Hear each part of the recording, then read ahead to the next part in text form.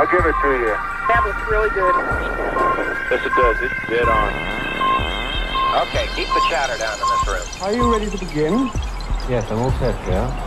What a sight from the ground cameras at Starbase. We're flying at twice the thrust of a Saturn V heading to space.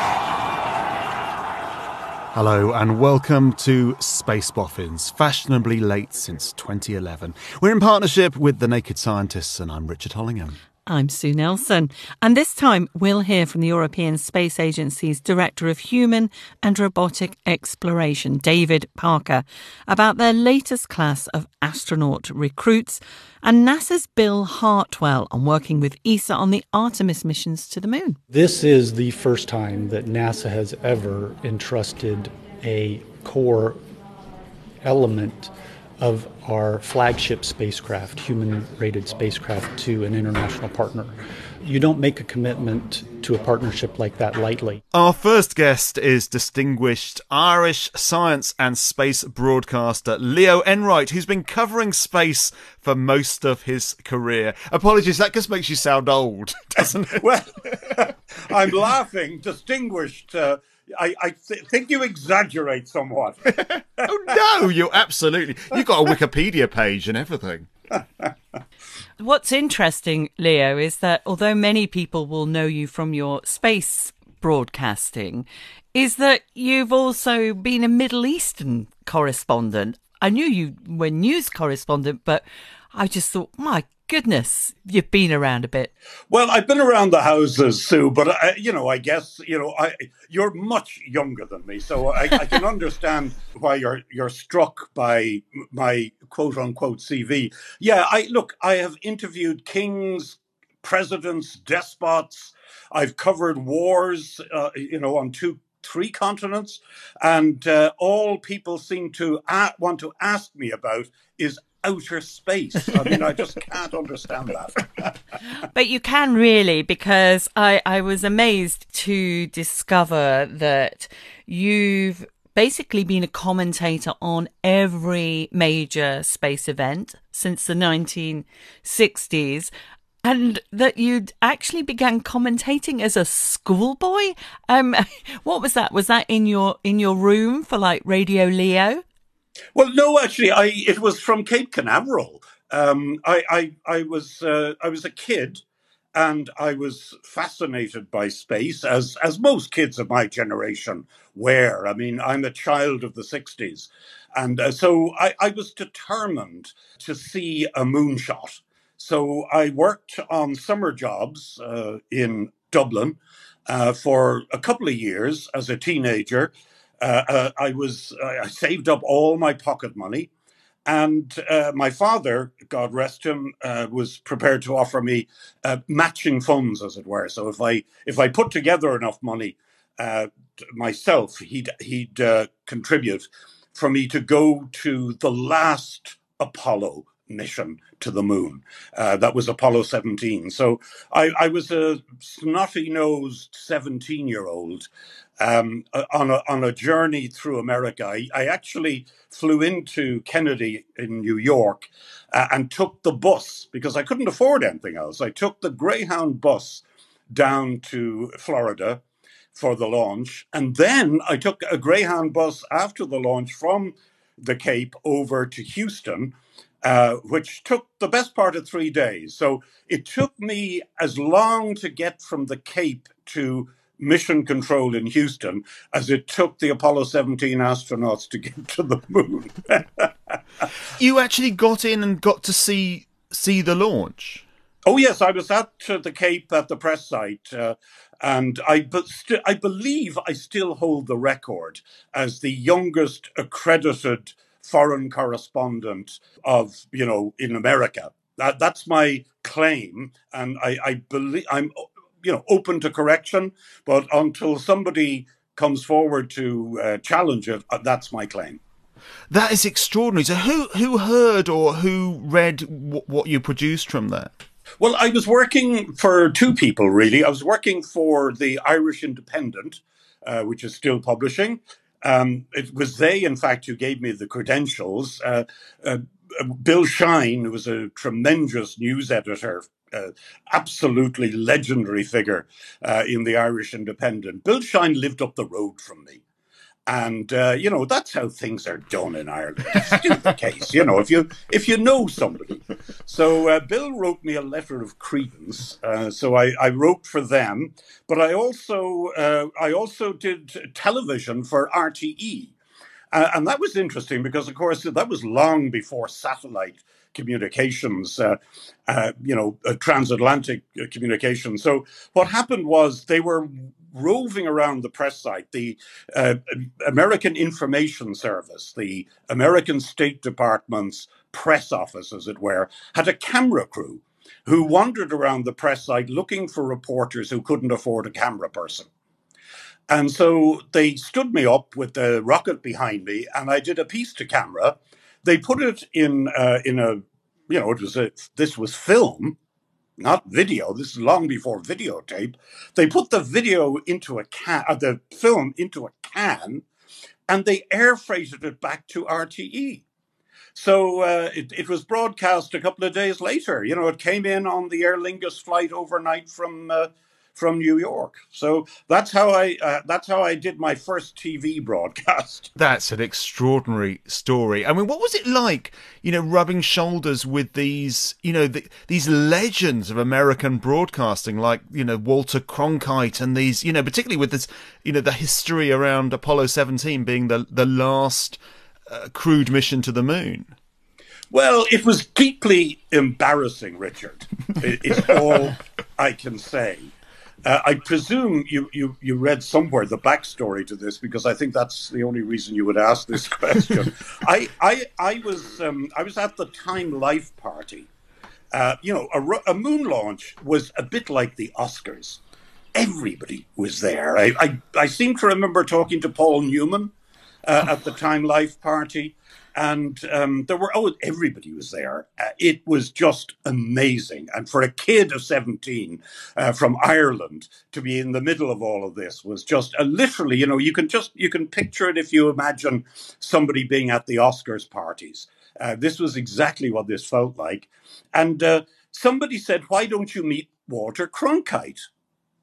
The legendary Walter Cronkite. And I said to them, "Oh, well, okay, I've met everybody else. I might as well meet Walter Cronkite." So they brought me over and they introduced me to this guy and said, "Walter Cronkite, this is Leo Enright." I shook his hand very warmly. And I said to him, "Mr. Cronkite, I'm delighted to meet you. What do you do?" Now, you have to understand that I was a kid from Ireland. We didn't have American television. I mean, okay, we had Rin Tin Tin and Lassie, but we didn't watch American TV news. I had never heard of Walter Cronkite. I mean, I knew Patrick Moore, of course, because we got BBC. I knew James Burke. Both Patrick and James went on to become very dear friends. And James is very much still with us. So I knew the big people in my life were Kevin O'Kelly in RTE. Kevin was the legendary RTE commentator on the Moonshots, and Patrick and James. Those, they were my mates. But this guy, Cronkite, I'd never heard of. And Cronkite had two heavies on either side of him. And these guys, I mean, it was really bizarre. They clearly decided that anyone who asked Walter Cronkite what did he do for a living was clearly barmy. So the two of them literally lifted me up by my arms and walked me out of the Time Life party and threw me out the door.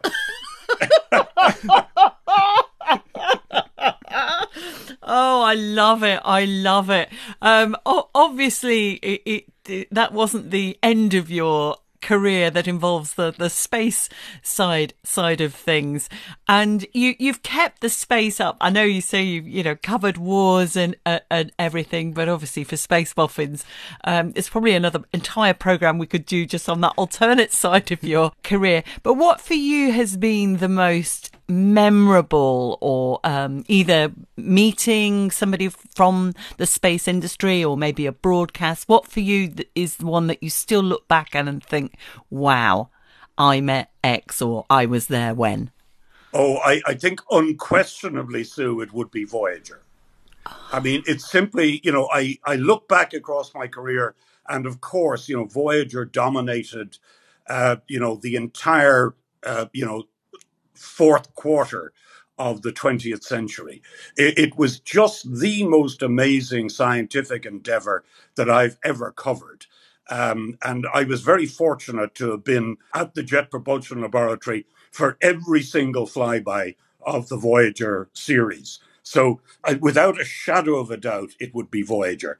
And, when it comes to meeting people, can I be absolutely blunt with you? Yeah. I'm not a space fan. I'm not a fanboy.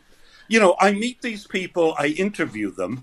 My job is to hold these people to account. They're spending the taxpayers' money. And so I don't look at these people in awe. Look, I do admire and respect what they do. Absolutely. There's no question about that. But I've never looked for a selfie with an astronaut. It's just not my thing. I believe that my job is to be objective. And, the moment journalists drop the objectivity, we're in danger. And we've done it, I admit myself, I have done it on a number of occasions where we have fanboyed and fangirled projects which we should have been screaming from the rooftops about their failings. And this is really a big bugbear of mine that, I'm not a fanboy. I admire these people. And if you were to ask, if I was pushed as to, who are the most interesting people that I've interviewed, unquestionably the planetary scientists. Yeah. I mean, every single woman and man among them that I have met have been fantastic individuals, hugely dedicated, and most of them love a pint. Yeah, I must admit, I agree with you about the more interesting people are often the ones who work behind the scene. And I'm just wondering whether I should delete all my selfies with Tim Peake. Yeah, but that verges on the sinister sometimes. It is I think you raise a really interesting point, because I think we tread a very fine line. And I liken it to sports journalism, where the sports journalists, and they call themselves journalists, are often very pro a particular club and overtly will talk, on the BBC, that you'll hear presenters talk about their club. And that's not in any way objective. And I know, we're definitely guilty of being space fans while covering it. And it's a very difficult line to tread. But Leo's right, though. At the same time, I, like you, will always try to be objective. And I do remember working on Newsnight for the BBC and doing a piece on what was then, I think, the British National Space Agency. I'm not sure they had become the UK Space Agency just yet. And it was critical about the selection of a particular mission. And I saw it as a sort of mark of I've done my job right, when the people who, give me lots of interviews, gave me great access all the time, I suddenly heard one of them say, "Where the hell is Sue Nelson? Did you see that?" And they were furious, absolutely furious. And I thought, well, yeah, I'm not your PR person. I've still got to say the things that you might find uncomfortable. Do you think it's harder now to do that, to be objective, Leo? I'm thinking of a piece that I wrote the last couple of years, and a radio programme I made for BBC Future, which questioned the need for astronauts, and the flack I got. Yes. Flack I got. I mean, I've written 3,000 pieces about how wonderful space is and how wonderful astronauts are. I'll write one piece that's got some criticism, and I was just reporting. It wasn't me. It wasn't my voice. It's for the BBC. You can't do that. Do you think it's harder now, and you've got to be a bit more robust? You've got to have that armour to be able to say, look, we are objective. This is what we are, just reporting the news. Yeah, I think so. I mean, the thing that I find interesting is that, a lot of the quote unquote competition out there, the people that are being interviewed on mainstream, high audience programs, I find that, much more frequently now I'm competing against people that I would class as fanboys or fangirls. They often get on when I feel like I could have contributed more. Now, that does sound a little bit, frankly, arrogant. But, I listen to these people and they're so excited. Yes, that's great. But, they don't mention all, other things like, the thing went over budget or, stuff like that.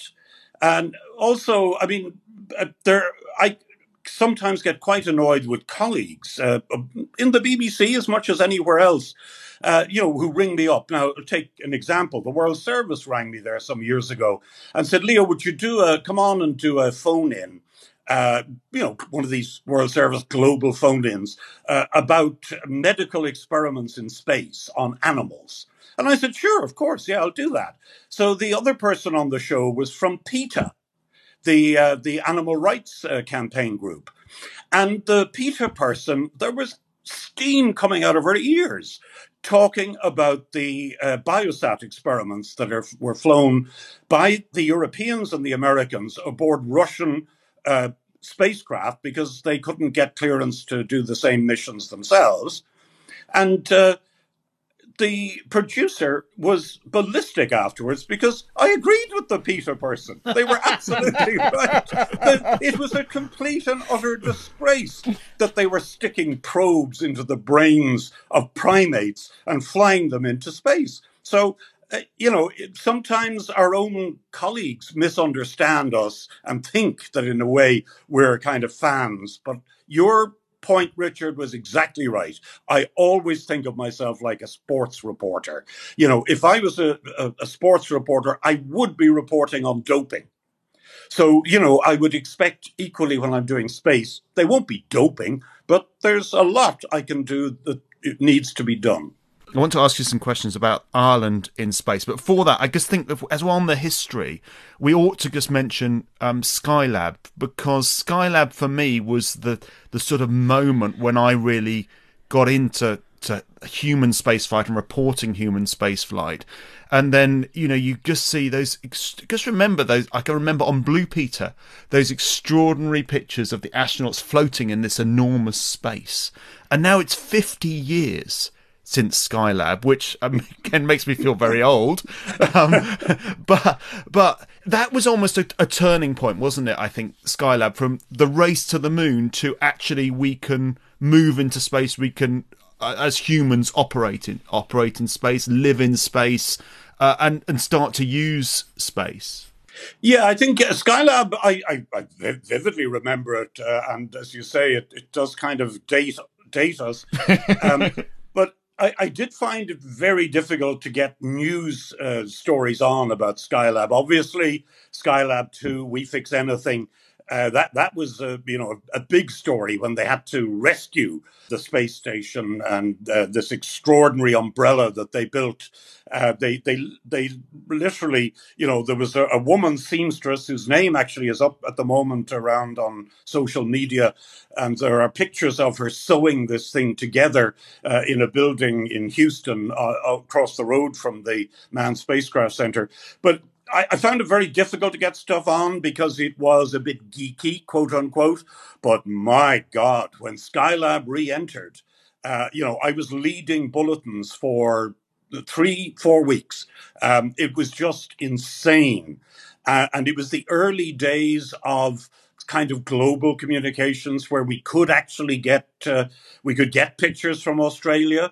We could, and I could get information in a timely way about re-entry windows and stuff like that. So we were able to give a blow-by-blow account of the re-entry of Skylab in a way that we couldn't cover stuff almost, before that.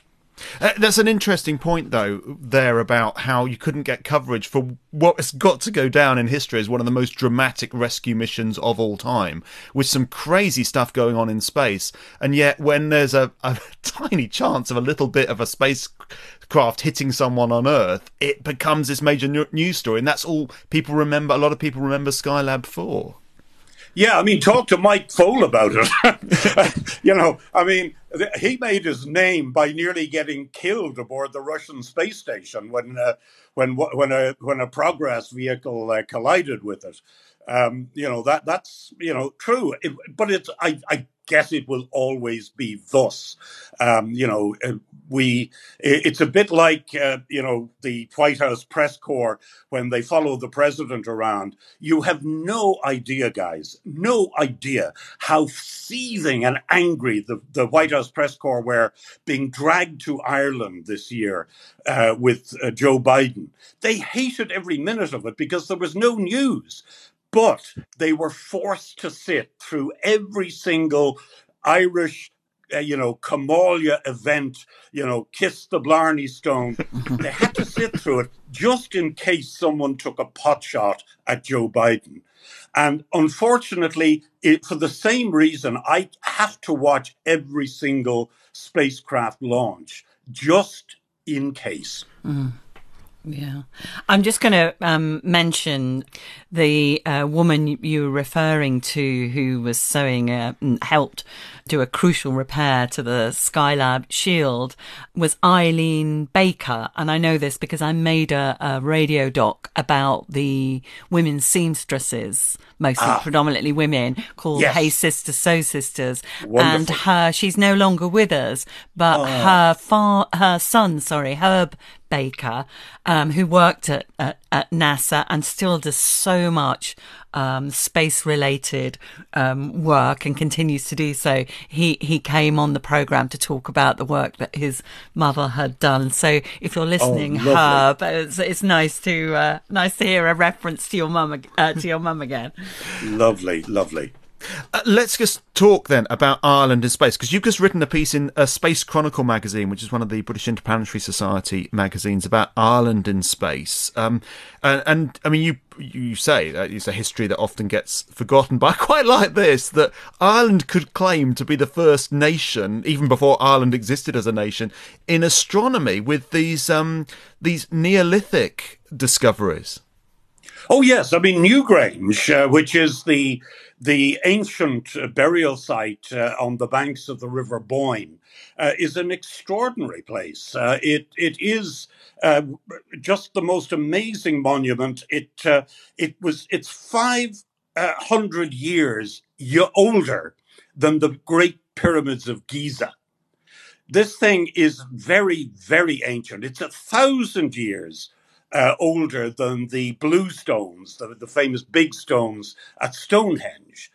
This thing was produced by an ancient civilization that we know virtually nothing about. We don't know their language. We don't really know their beliefs.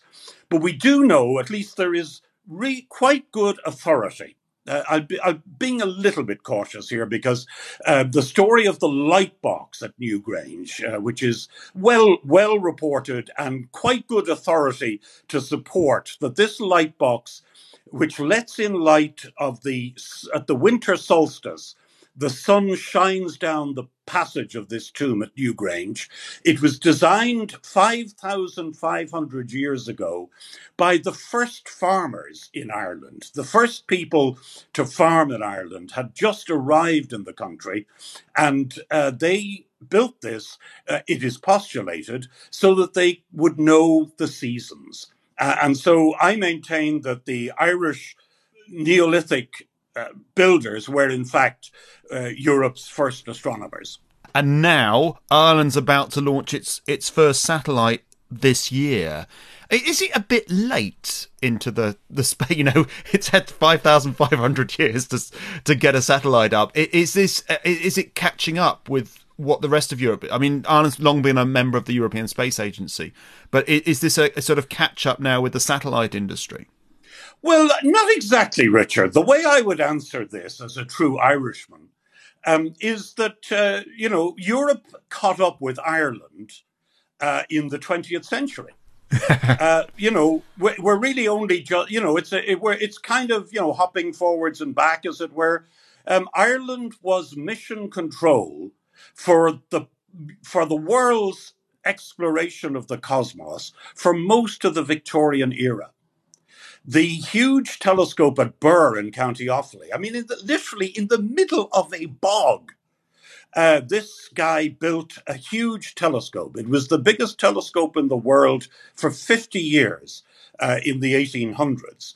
And astronomers flocked there from around the world to explore the universe. It was overtaken, obviously, at the end of the 1800s by bigger telescopes. But, it is truly the grandmother or the grandfather of the Webb telescope, the Leviathan of Parsonstown, as it's called. Parsonstown was the old Victorian name for Birr. But yes, we've had a quiet period, and we're kind of picking up now. The first Irish experiment in space was back in the early 1960s. An Irish experiment was launched aboard an American spy satellite, one of the Corona series.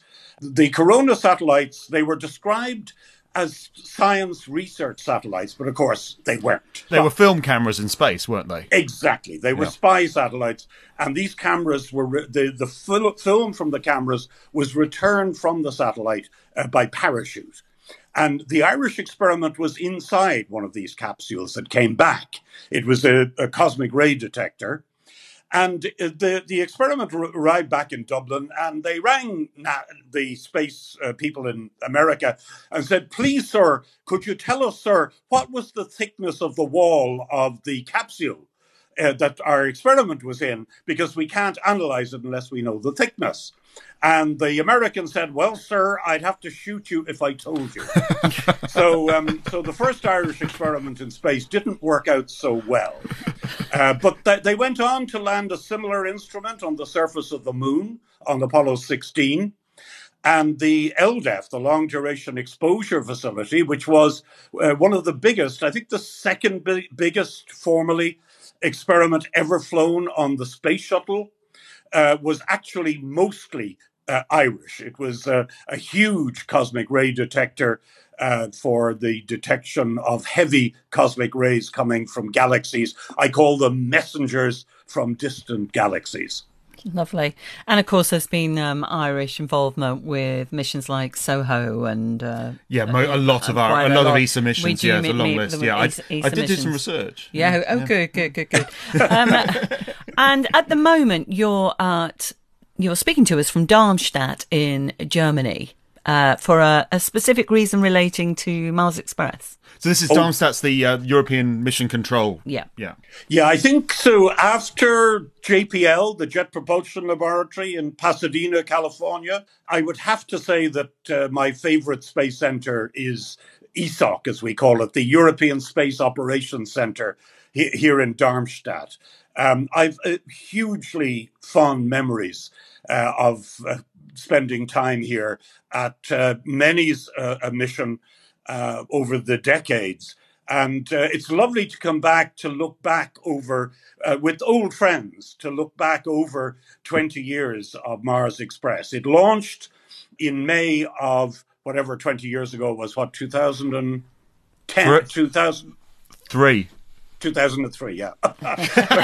I'm not good at maths. It launched in 2003. It actually arrived at Mars on Christmas Day, 2003. And a lot of people from that mission are going to be here today. And I'm really, really looking forward to catching up, because Mars Express exceeded our expectations. It's been a huge success, and all credit to everybody involved, but particularly, I have to say, the imaging people. They really did a fantastic job of presenting us with amazing pictures of the Martian surface from orbit. But some of the science experiments, too, have been really exciting. Yeah, so now I'm feeling old because You were there. I was there as well, I think, for that and reported for the BBC. Oh, I think you were as at the well. Royal Society I was in at the London.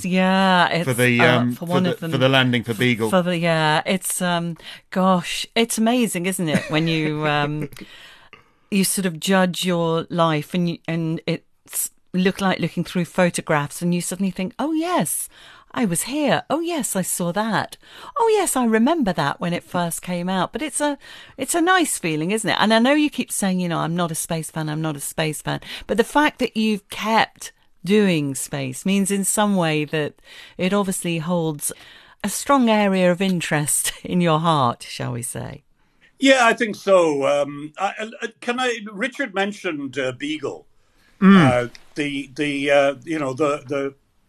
British lander that was attached to Mars Express. Yeah. Exactly. Yes.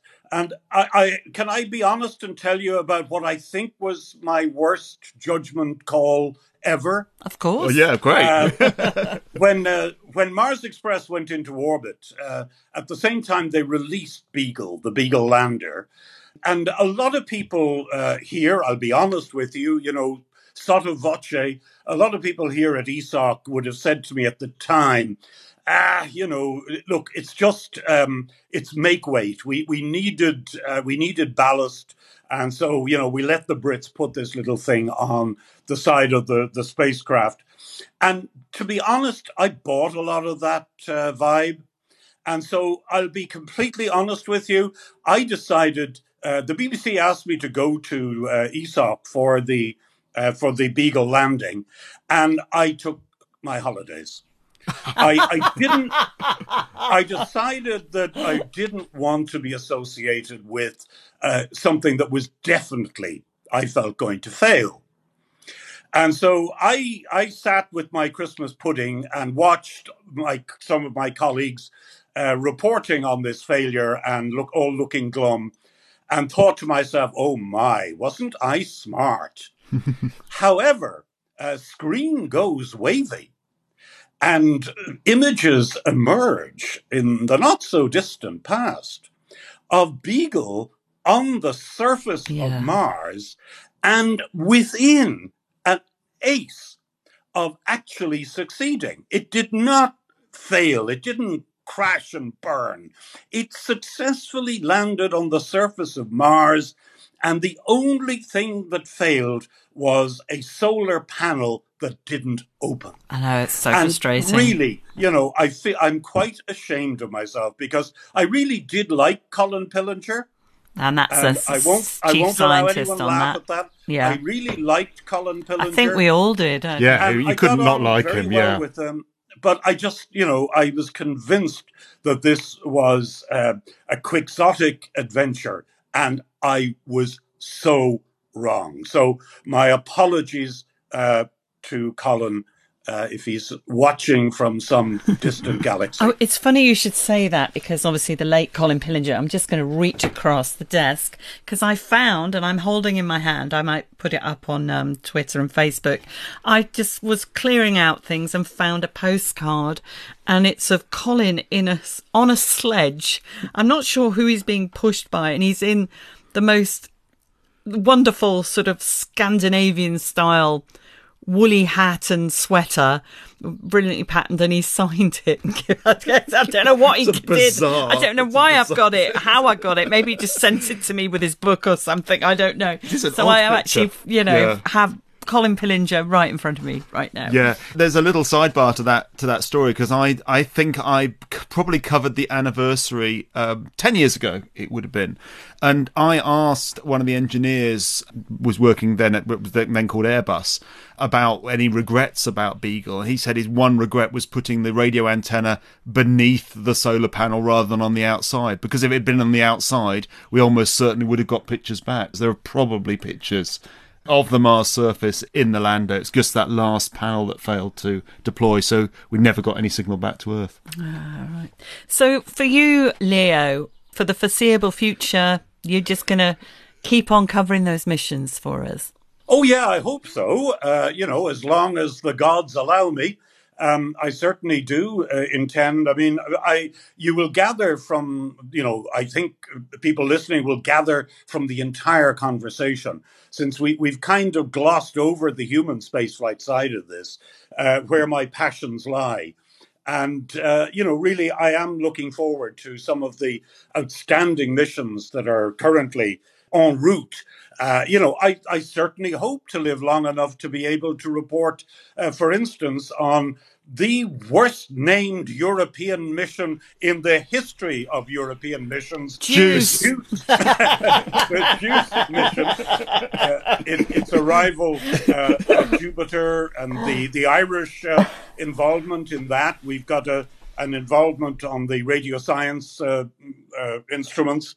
And also, these moons of Jupiter, really another Irish connection, of course, because we only know about the oceans beneath the surface of these icy moons because of Connemara chaos, which Randy Tufts, who was one of the scientists working on the original missions, spotted these things that he identified correctly as icebergs frozen into the landscape of Europa. And of course, icebergs only float on oceans. And so that was really the first indication we had of oceans at Jupiter and subsequently at Saturn. And they named that discovery site, the site that kind of led the way to these ideas, they named it Connemara because it looked like Connemara marble. Oh, gosh. And what about the Artemis missions? Are you looking forward to them, or do you feel very much a sort of, well, I was there when it all happened first time round? Well, no, I definitely I do not kind of feel a sense that the best is behind us. I have a very strong feeling that ultimately the Artemis program and the other programs that are being proposed for humans back to the moon and then on to Mars will happen, and they will be extraordinary when they do, not least because, the polar missions are going to be just extraordinary. My only worry as a TV is, my heart is in radio, but I do TV as well. My only worry is the pictures from that part of the moon. I'm rather worried that the pictures are not going to be great because of the sun angles. What is largely overlooked in all the talk about this, and often not properly captured in the artist's impressions, is the extreme sun angles that astronauts are going to be working with. They will literally have to have headlights on their spacesuits so that they can see in case they trip over something because of the shadows, the long shadows that will be obscuring their view of the ground. I have a fear now that those long shadows will just promote a second round of conspiracy theories in terms of the Hollywood lighting or something like that. But we'll deal with that when it happens. Hollywood would light it better. Yeah, Hollywood would light it better, yeah. Well, Leo Enright, thank you so much for joining us. There's so much more we could probably talk to you about, but it's been lovely to just get a brief glimpse into your continuing extraordinary career. I think distinguished was the right word. I think distinguished, definitely right. Thanks, well, Ian. It was lovely to talk to such distinguished colleagues. Oh, now you've degraded that. Thank you, Leo. This is Space Boffins. Do get in touch with us on Facebook, Twitter, email podcast@spaceboffins.com.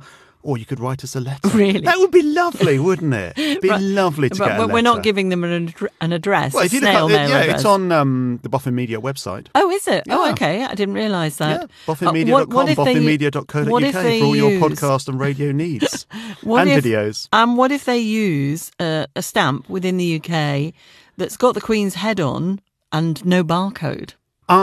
We've got until July, haven't you? Yes, that's right. You can do that. You know, actually, I've not seen have the stamps with Charles' head come out yet? No, we've got ones with the Queen's head and the barcode. And a barcode. Yeah. And so eventually there'll be a transitioning period to King's head and a barcode. Will anybody still be sending post with Well, stamps on. Send us a letter. That would be so lovely. As we you would know, feature. I love Look, I would letters. dedicate 5 minutes of the podcast to that letter if we had a letter. Yeah. Well, as you know, I'm somebody who still writes thank you cards and sends them. I think it's a civilized way of doing it. Yeah. I do, and still sends Christmas cards instead of an email or one of those jingles. I'd much rather have that. Anyway, if you listened to last month's podcast, apart from NASA's new head of science, Dr. Nicola Fox, we also heard from 2 ESA astronauts. There was the new recruit, Pablo Alvarez, and the more seasoned Alexander Gerst, who will also be helping the latest additions with their training. So I'm going to still be an active astronaut in the European Astronaut Corps, but at the same time, between missions, what we astronauts typically do is we use our experience that we gained in space to help out other programs or to help out colleagues. Like in my case, I'm going to be the lead of the astronaut operations team at the European Astronaut Center, and that means I'm going to work with our new colleagues, the new astronauts that will join ESA to start basic training. That was Alexander. Now, I gathered those interviews during a trip to Bremen in Germany when there were 3 European service modules for the Artemis missions in a clean room at the same time. And we promised you some more interviews from there. So let's begin with someone who has a vested interest in what Pablo, Alexander and all the other ESA astronauts are training for alongside the ISS missions. It's David Parker, ESA's Director of Human and Robotic Exploration, and I began by asking him if there'd been a different selection process with the new cohort of astronauts, knowing that at least one of them could perhaps also be going to the moon. Well, most of the selection process has been pretty similar to what was planned. We had a good idea we'd get a lot more applications, so actually just having enough people to process and then interview and do all of the selection procedures was a bit more complicated. But yes, of course, in this group of people, it was a higher probability that some of them will one day fly to the moon, work on the moon, maybe even go to Mars. It's also going to be true that for these astronauts, their first flights will definitely be to the ISS, and our gateway missions are likely to be assigned to the current group of astronauts, the ones who were selected in 2009. And in terms of the success of Artemis 1, have there been any aspects of that where you've either had to tweak any ideas in terms of, what you're planning? Well, the thing about Artemis 1, it was absolutely a test flight, a bit like test flying a new aircraft. You push, as they say, the envelope. You push the limits of the flight characteristics, the way of operating it, not because you necessarily plan to do that with the astronauts, but because you want to have the margins of comfort and safety regarding the performance. It was good to see that the power generation was above predictions, and the propulsion system, which is, as a propulsion engineer myself, incredibly complicated and sophisticated to give the safety for astronauts, worked really, really well.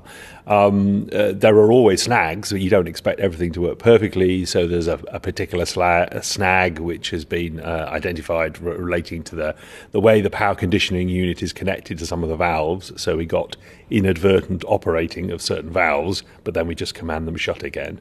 So we need to get to the bottom of what that was about. How serious is that? I don't think I view it as very serious, because if it had happened in an actual mission, very simply a red light would have gone on and somebody would have pressed a button to close a valve again. It could be some sort of electromagnetic interference. So this is the thing where you have a lot of different electronic devices and cablings in the same area, and sometimes with small, very small signals, one device can interfere with another. So it's all on the test rig now, on the test bench, starting to investigate that. On the safety aspect for astronauts, one lesson that was learned from the Apollo missions was Apollo 13 in terms of engineering ingenuity and finding solutions to problems that you hadn't necessarily expected would happen. Are there any redundancies where astronauts could shelter or to, if any way, whether it's micrometeorites or whether there's a more serious problem? The vehicle, as I said, has a great deal of redundancy, particularly in the propulsion system. So what do I mean? It means there are 2 sets of thrusters. There are often 4 sets of valves, so the possibility to cross-strap between different sides of the propulsion system. So if one device stops working, there are multiple other ways of making sure the propulsion system keeps working, because that's the most fundamental thing to get us home safely.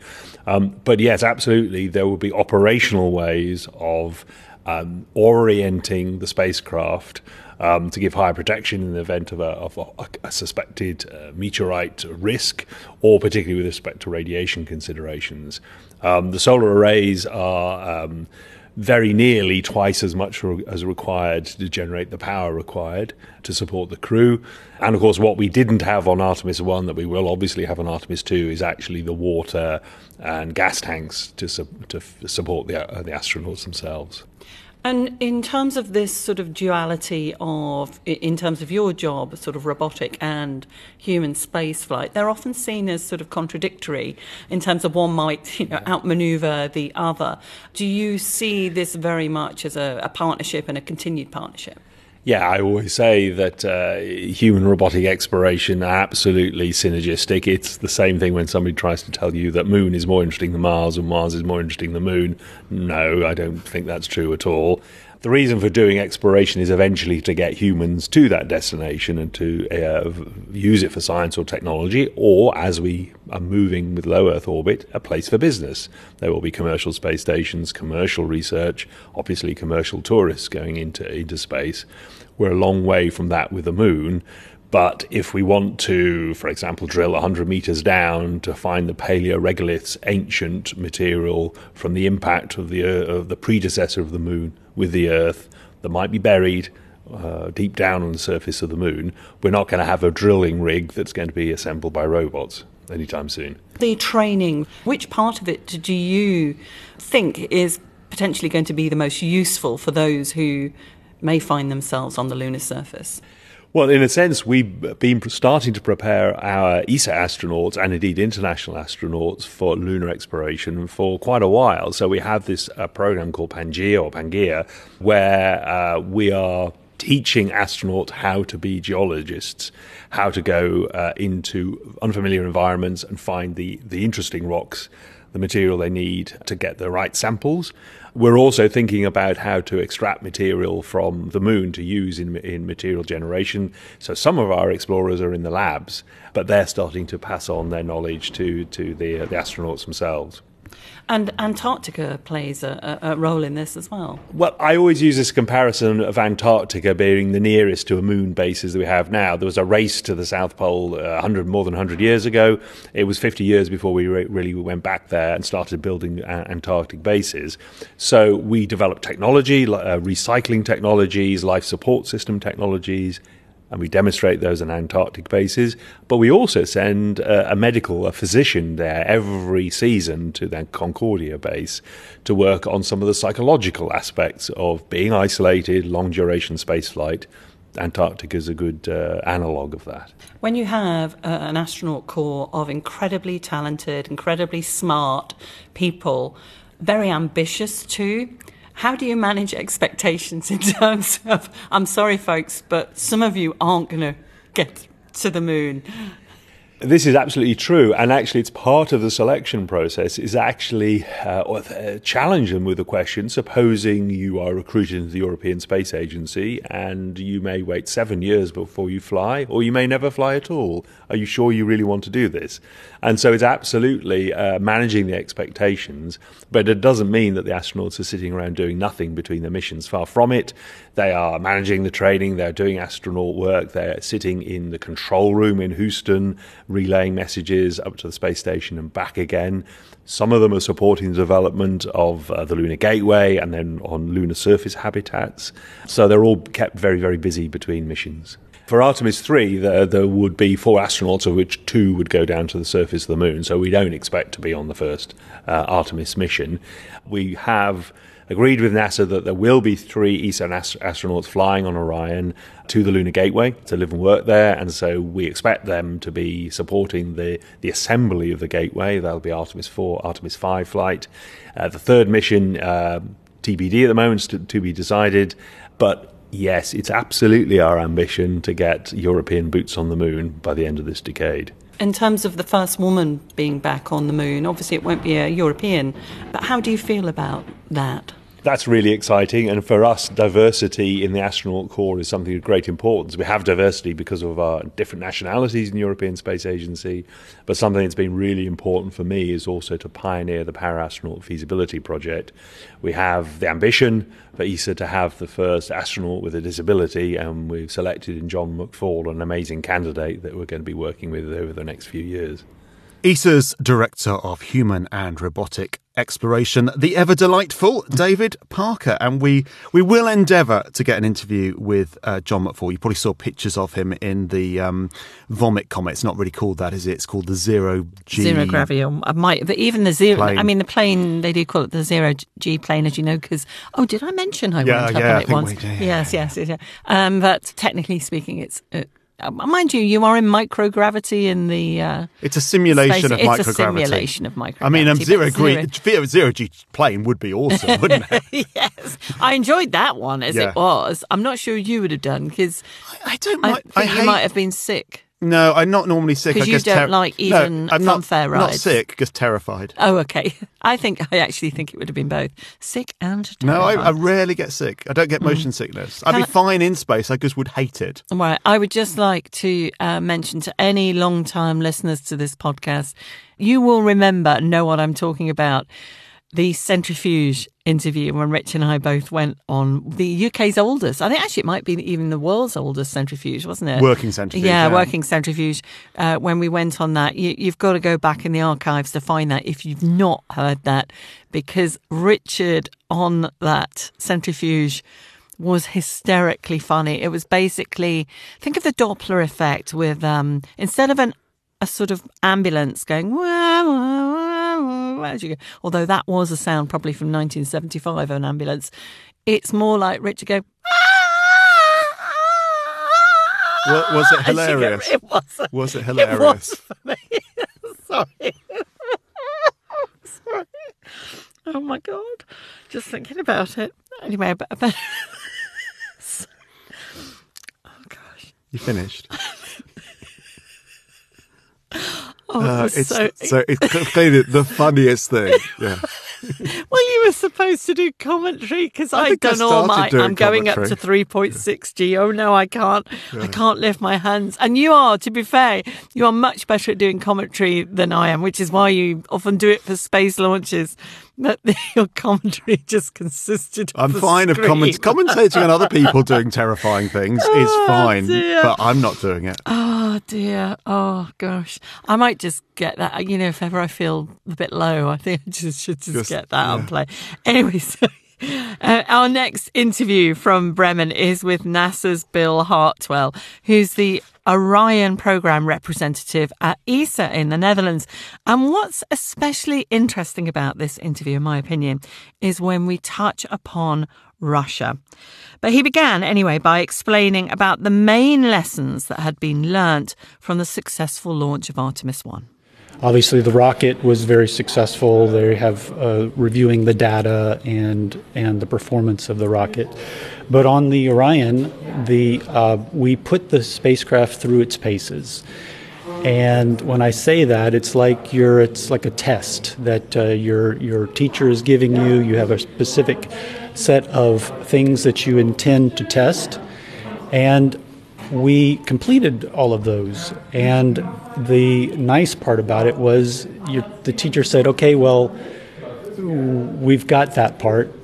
How about I also test you on these things? And so we were able to expand the envelope, which gives us a lot of confidence. Confidence that the spacecraft is more capable than what is designed for. And that also allows us to expand our capabilities on missions as we go forward. Now, expanding that envelope, let's get into the detail there. Sure. What things were there that you realised as a team that, this is better than expected? Sure. Well, there's some real fundamental ones. The power generation is we have more power than we were expecting. What that enables us, we have a new mission on Artemis 4 for Orion. This is a new function that Orion must be a tugboat to deliver gateway elements, modules, from the joint launch of the Orion, also what we call them co-manifested payloads. So the International Habitation Module is one on Artemis 4. It's heavy from our perspective in that we are designed to carry 10 metric tons to the gateway and to dock it. So imagine that you are driving a vehicle yourself and you have to take it somewhere. But then imagine then someone says, okay, well, let's put this 10 metric ton thing on the front of you, and now you have to drive it to where you're trying to go. This takes control authority, and it also takes power for keeping the spacecraft warm. And the spacecraft on the front, the module that we will be carrying, the International Habitation Module, will be in the shade most of the time. And so it requires power to stay warm. And so we have to provide power to this module. And now we know we have more power than we were expecting, and this is a good thing for the overall mission. You, in your previous job, you were working with a number of countries by being program manager with the International Space Station. Yeah. How does this mission, this series of mission, compare to the ISS? Is it easier, or is it more difficult in other ways, particularly with the political situation that's ongoing, be it Russia or China? Yeah. Well, my experience is working on the International Space Station program, as you said. Largely, my experience has been working with the Russian partners. I was a student in Moscow at the Moscow Aviation Institute, and I arrived at the Johnson Space Center right at about the same time that we were had just committed to building the International Space Station with the Russians. And so for 20 more years, I've been leading projects cooperating with Russia. Many of our projects, I would say, integrate. How closely are you integrating depends on the arrangement of who is doing what. And much of what we've done on International Space Station, I would say, is integration where the interface is fairly clear and defined and specific. It's not intertwined. What we have done with the European Space Agency and Airbus and with our prime contractor Lockheed Martin is a much more intertwined integration than I have ever experienced in my career. It's much more difficult, and we've been successful. This is what's really, I think, is the achievement that we have made at this point. Why was it more difficult? Well, imagine that you and I were going to go to climb a mountain, and I was going to build a car, and I said, would you please build me a trailer? Okay, so we can talk about, we need to talk about how we're going to connect the trailer to my car that I'm building. And that's the kind of integration we've done for much of the International Space Station. We have different modules that connect. Well, in this scenario with the European Space Agency, NASA said, can you please build us the engine and transmission for our car that we are going to take to climb this mountain? So the level of detail that you must go to it's just much more complex. It's also a question of trust, of course, and would you say that ESA gained your trust because of its automatic transfer vehicle, which the European Service Module is based upon, in that you know it's worked? Yes, so this is the first time that NASA has ever entrusted a core element of our flagship spacecraft, human-rated spacecraft, to an international partner. You don't make a commitment to a partnership like that lightly. The decades of cooperation between NASA and the European Space Agency is at the foundation.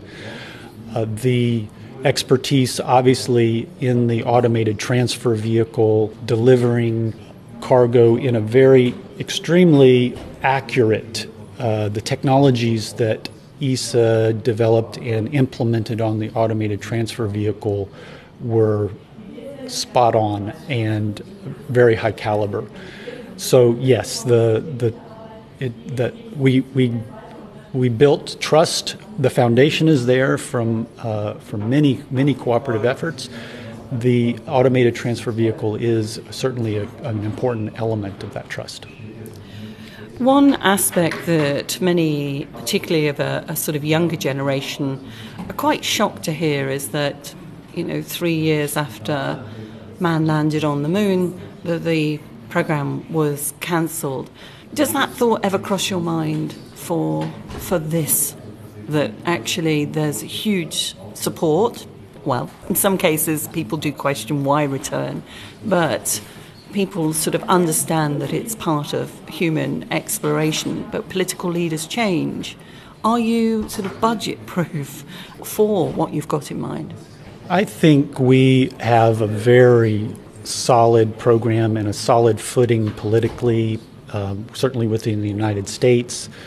We've benefited and enjoyed bipartisan support within the U.S. Congress for many decades, and that we don't see changing. Our budgets are not like the Apollo program, which were extremely sharp increases and therefore, in some respects, not sustainable. So our objective is, and so far our success has been, to have a sustainable budget that we can continue to build the partnership, pull in partners to afford other things so that we're not trying to afford all of it ourselves, and also reach out to get the best in that the commercial partners can provide as well. Many people think of trips to the moon, not just its success in terms of landing on the moon, but even success from things that didn't go quite as planned.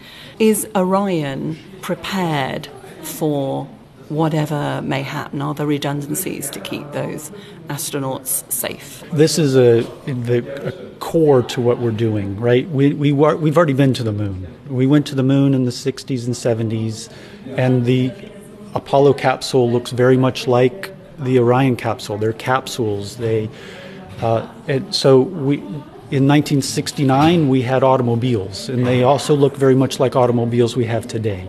They have four wheels, they have a steering wheel, a windscreen, windshield, whichever country you come from, perhaps a trunk or a boot, and we have those same things today in automobiles. But the underlying technologies in the Orion spacecraft contribute massively to the safety and the reliability of getting to the moon and back.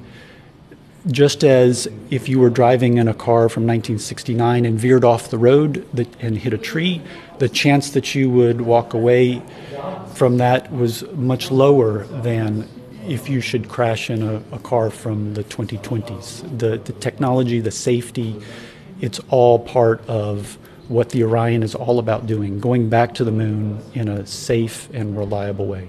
Why should we return to the moon?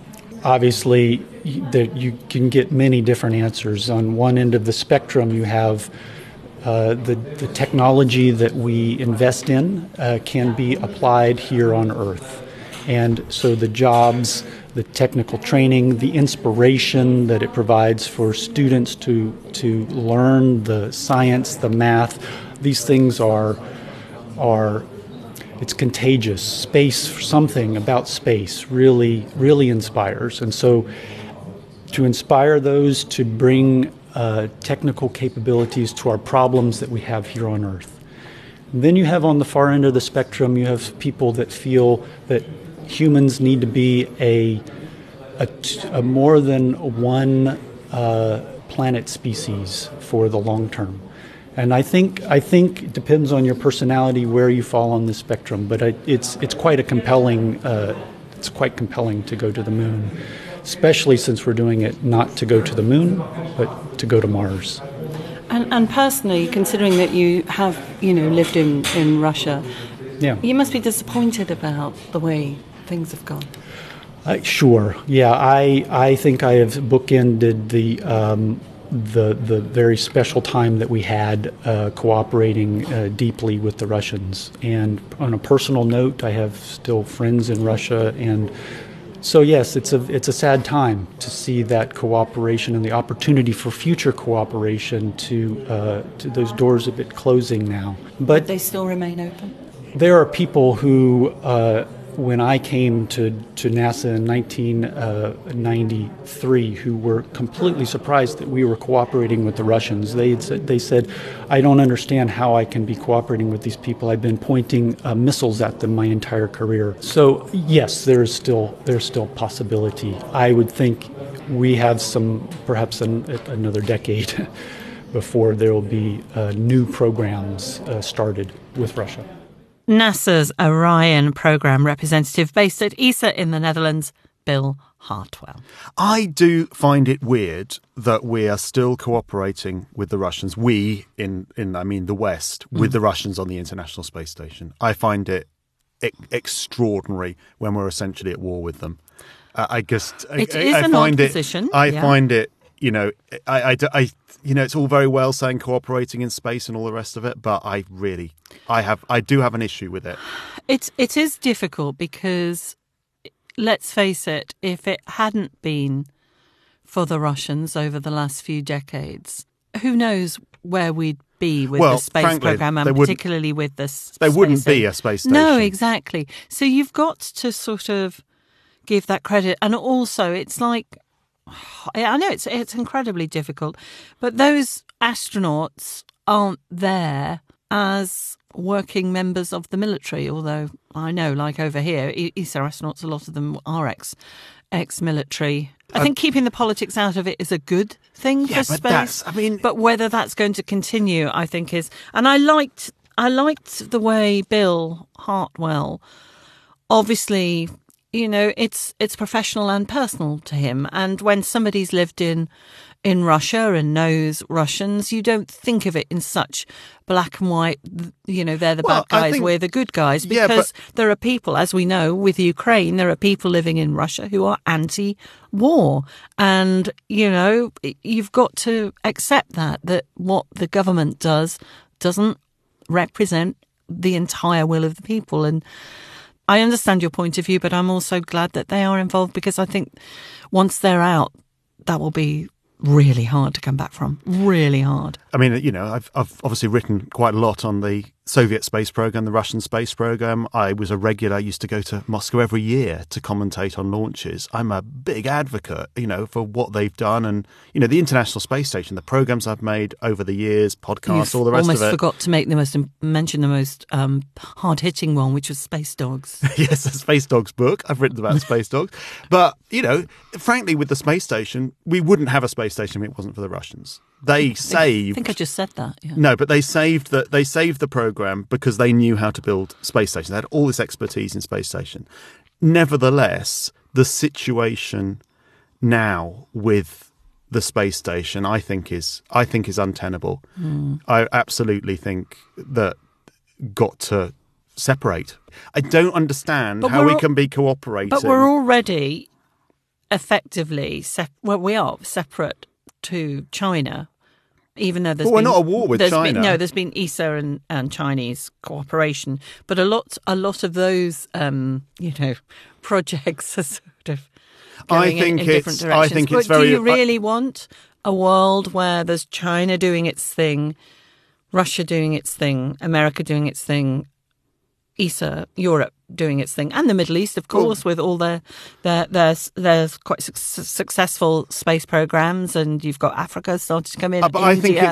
I think it's Orwellian, because I think we're holding contradictory positions. On one hand, we're saying Russia are the bad guys, we need to support Ukraine. On the other hand, we're saying, we'll cooperate in space because space is different. Space isn't different. Yeah, space is an extension of the Earth. And I would prefer. The Earth is a multinational, multicultural, multilingual place, and I would prefer space to reflect that. Discuss. Your thoughts welcome. If you've got any thoughts on this on social media, or as I say, write us a letter. That would be so lovely. So if you wrote us a letter. This has been Space Boffins. I say, do get in touch and see you again next month. Yeah, or the month after. Or Who 5 knows? weeks, 6 weeks. Yeah, that's right. We're doing our best. Honestly, we've had all sorts going on this end, haven't we? So we'll attempt to get back on track with a monthly Space Boffins podcast. Thank you for your support and thanks for listening.